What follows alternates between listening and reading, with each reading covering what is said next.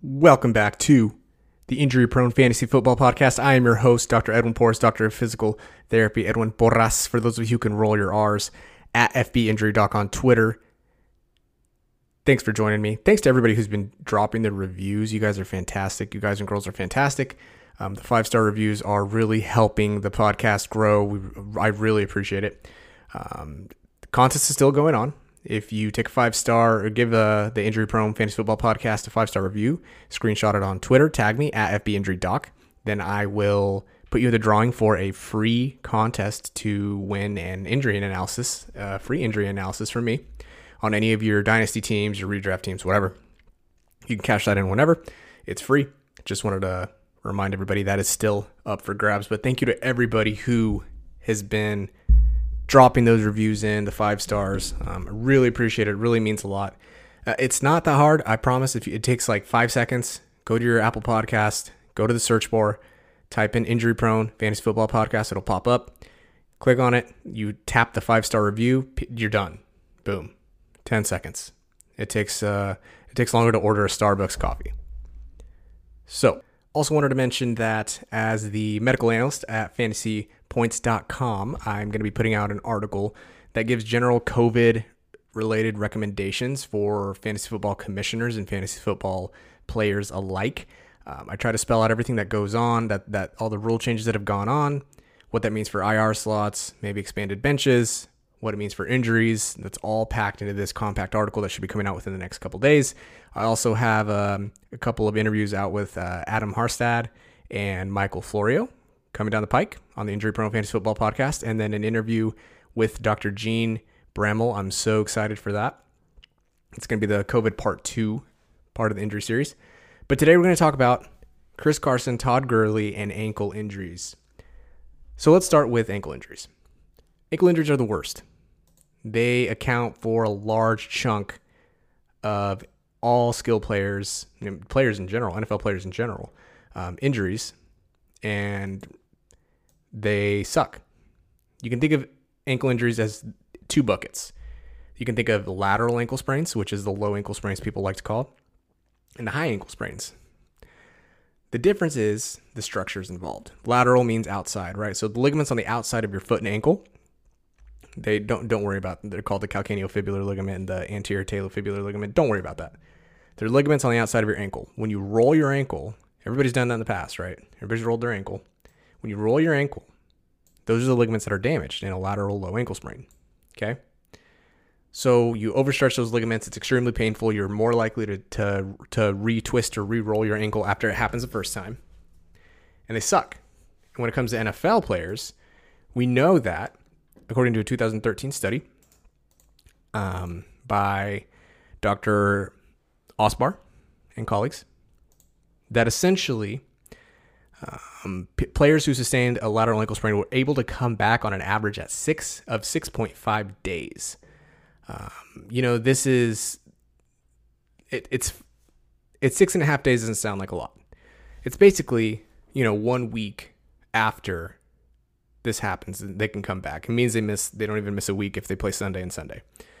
But what matters is that clinically, which is just basically what is the equivalent of tape grinding, when we look at the numbers, so I guess it's not really tape grinding because we're looking at the numbers. When we look at the numbers, there's actually a 12% drop in production. That was historical data that I took from 2016 to 2019. Any player who rolled, had an ankle injury, were on the injury report with an ankle injury, and then played the next week, they saw a 12% dip in fantasy points. So I'd say that's a pretty good margin, 10%, 10 to 12%. The sample was, I believe, I think it was about 20. I'd have to go back and look at the data, but it's not ironic that these players saw a production dip, right? Take Joe Mixon, for example, in 2019. He rolled his ankle, twisted his ankle. It was pretty nasty in week 1. And then in week 2, he saw 55% of offensive snaps, carried the ball 11 times. Now, in contrast, the rest of the season, he averaged 62% of snaps and 17 carries per game. Now, could that have been for a given, a bunch of different reasons? Did the Bengals give up on the season? Did they, just give up at quarterback? The answer is yes to all of those. But It matters, right? That week he was not productive. And actually, Ethan Turner, shout out to Ethan Turner. I don't have his Twitter handle in front of me. I think it's _PT potentially.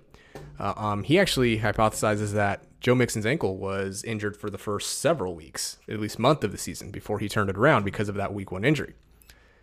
I'm not saying that's the case, but I also would not, I believe that. Another thing we need to know is that there's only a 7% recurrence rate in lateral ankle sprains. But if players did re-sprain that same ankle, the recovery period jumped from 6.5 days to 13 days. So the last thing you need to know is that 40% of players with lateral ankle sprains were able to return to play 1 week after that happened. So to summarize all that, lateral ankle sprains, extremely common. There's a 12% dip in fantasy production. Joe Mixon is a good example of that. If they re-sprain, which happens about 7% of the time, their recovery time goes from 6.5 days to 13 days. So basically from 0 weeks to 2 weeks. Big jump. High ankle sprains. All right. These are a little more difficult to understand, to explain. So think of your 2 lower leg bones as goalposts. And in between those goalposts, think about that net, the net that catches the football when it's kicked. Kickers matter. Okay. Just want everybody to remember that kickers do matter. So that net, imagine it stretches not behind the goalposts, but in front of it and then wraps around. That's what your syndesmosis is. A high ankle sprain is damage to that syndesmosis tissue. The reason those are extremely painful is because first of all, it's a large chunk of tissue, and they take a long time to heal, right? Which is why they tend to linger. And then those tissues don't have a great blood supply. It's a whole deal. Now, commonly cited, this is where you need to listen, commonly cited is the 4 to 6 week return recovery for players. Now, will some players come back at 4 to 6 weeks? Yes, of course they will. It's just a law of averages. However, when it comes to actual NFL players, because those studies are done on non-NFL players, actual NFL players come back from a high ankle sprain on an average at 15 days. So some of them will come back at 14 days. Some of them will come back at 21 days, right? That's what the rule of averages is. But the average, the mean return to sport, return to playtime for a high ankle sprain is 15 days. Let me repeat that. The mean return to playtime for NFL players after a high ankle sprain is 15 days, right? So we saw Saquon Barkley come back, I think, after 3 or 4 weeks, potentially. We saw Tevin Coleman. I think Tevin Coleman did come back after 2 weeks. The average is 15 days. So basically anywhere between 2 and 4 weeks is when they come back. Okay? Don't get it twisted. Can it be 4 to 6 weeks? Yes, absolutely. But this is actually good news because it's a phenomenon that we've seen for whatever reason. We commonly cite 4 to 6 weeks, but these pro athletes hardly take that time. It's generally around 15 days. The more important thing to know about the same study that I just mentioned is that even though these players do come back at 15 days, there's a caveat. This 2013 study surveyed all 32 NFL head team physicians, and they all agreed that even though that these players come back at 2 weeks, they're still impaired, they're still hurt for up to 4 to 6 weeks. So that's where the 4 to 6 weeks matters, is that if you're a DFS player, right? If you're a cash game player, if you're a high stakes player, whatever, that means that even if your player comes back from a high ankle sprain at 15 days, it does not mean you should be locked and loaded at 21 days, maybe not even 28 days, maybe not even 35 days.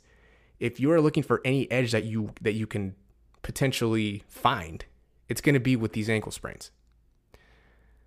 So they further talked about this, and they said that the physicians said that about 10 to 40% of ankle injuries persist for some length of time. So basically half of them. Just keep that in mind, okay? So those are ankle injuries. Let's move on to Chris Carson. I'm going to try to keep this brief because the bottom line is that there's not a lot of information on Chris Carson. Okay? The bottom line is that Chris Carson is a guy who fractured his hip, didn't have surgery, and has had hip injuries in the past, but now is in a position with a muddled backfield and no data to support that he's going to be okay. Don't get it twisted. I'm not saying Chris Carson cannot be good and be healthy and be durable. What I'm saying is that we know very little about the fracture. We know very little about the procedure we know that he didn't have a procedure. We don't know the severity of it. We don't know the extent of it. We don't even have a refracture rate because hip injuries are less than 5% of all NFL injuries in the first place. And most of them are actually related to the groin. So there's a shroud of volatility surrounding Chris Carson. It doesn't mean he can't ball out. It doesn't mean he might not make it through 16 games. It just means that there is some volatility there, and that's what we need to understand about Chris Carson. Speaking of volatility is Todd Gurley, a guy that I don't understand why we're still talking about in 2020 after we talked ad nauseum about in 2019. I put out an entire article outlining what osteoarthritis is. Why is it damaging? Why is it chronic? Why is there no cure for it? And what does it mean? It means there's pain. It means there's inflammation. It means that it can be triggered by a hit to the knee. It means that his quad, even without pain, might not function properly. It means that the knee's constantly inflamed. The body can't regenerate the cartilage that's damaged inside that knee. He has symptomatic osteoarthritis. This is a condition that does not go away, and it's what leads most people to eventually get a joint replacement if they have this for a long time. Can he be productive? Yes. Last year, I think he was RB14 in PPR leagues. Is he still going to get volume? Yeah. Of course he's going to get volume. Look at that backfield. But the point here is that I don't really believe that the Falcons took him and said, we're going to run him into the ground. I think they saw him at a discount, paid him, and said, hey, we're not going to give you the full workload, but the work we do give you, we want you to ball out. That means that they might manage his load near the goal line. I mean, wasn't Tevin Coleman the goal line and red zone, what's the word I'm looking for? Not hawk, not maven. I'm looking for the word vulture. With Devontae Freeman, wasn't Tevin Coleman the vulture there? Anyway, Todd Gurley comes with volatility. His condition does not get better with time. It gets worse. It takes one hit to the knee for him to spiral. There's just so much surrounding him that I don't really understand the hype train here. Listen, I'm not saying he can't be like a flex guy, maybe an RB2, but the volatility is undeniable.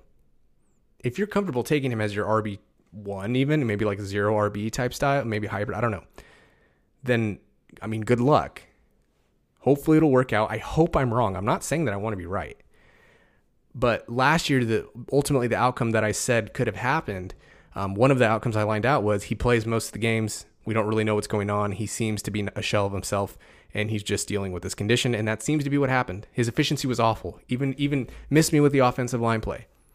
All of his numbers, if you look at player profile, any efficiency stat that you can see, yards created, missed, juke rate, whatever you want to use at player profile. Shout out Fantasy Mansion. Any of those efficiency stats were tanked in 2019 compared to 2018 for Todd Gurley. So I don't understand the hype. Guys, can he be good? Yes, he can be. Will he ever go back to 2018 Todd Gurley? I don't think so. I simply don't think so. It doesn't seem to be in the cards. I think that his absolute ceiling is maybe RB 15. I just don't know. Okay? That's what I'm saying. The last thing I want to talk about is something that is very pressing. I think that it should be discussed and given some dignity. It's something that is very near and dear to my heart that I struggle with on a daily basis. And I'm, of course, picking where your significant other and you are going to eat. I think this is really a situation that comes down to narrative, right? I think like a lot of things, this comes down to narrative.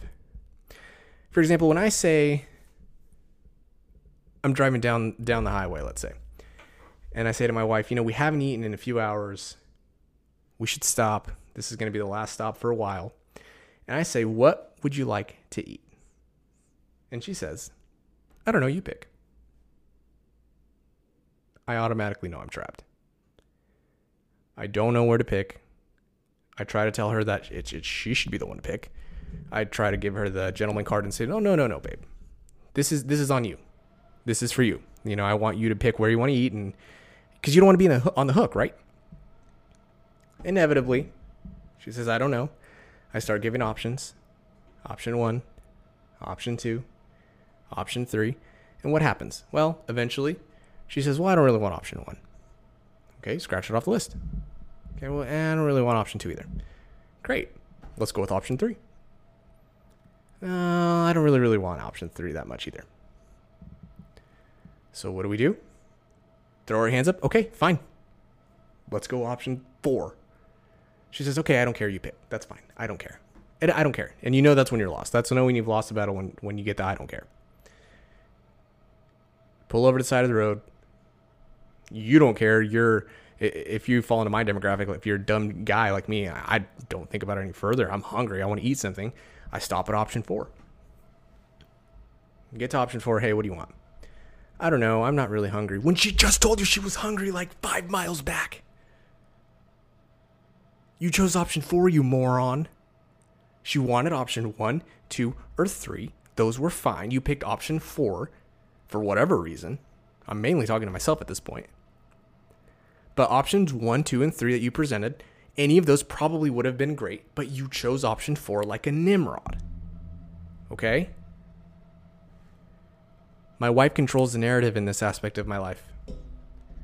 I can do as many statistical analysis and regression analysis as I want. I can expand the sample size, use projection models. I will never understand why she can never pick between options 1, 2, and 3.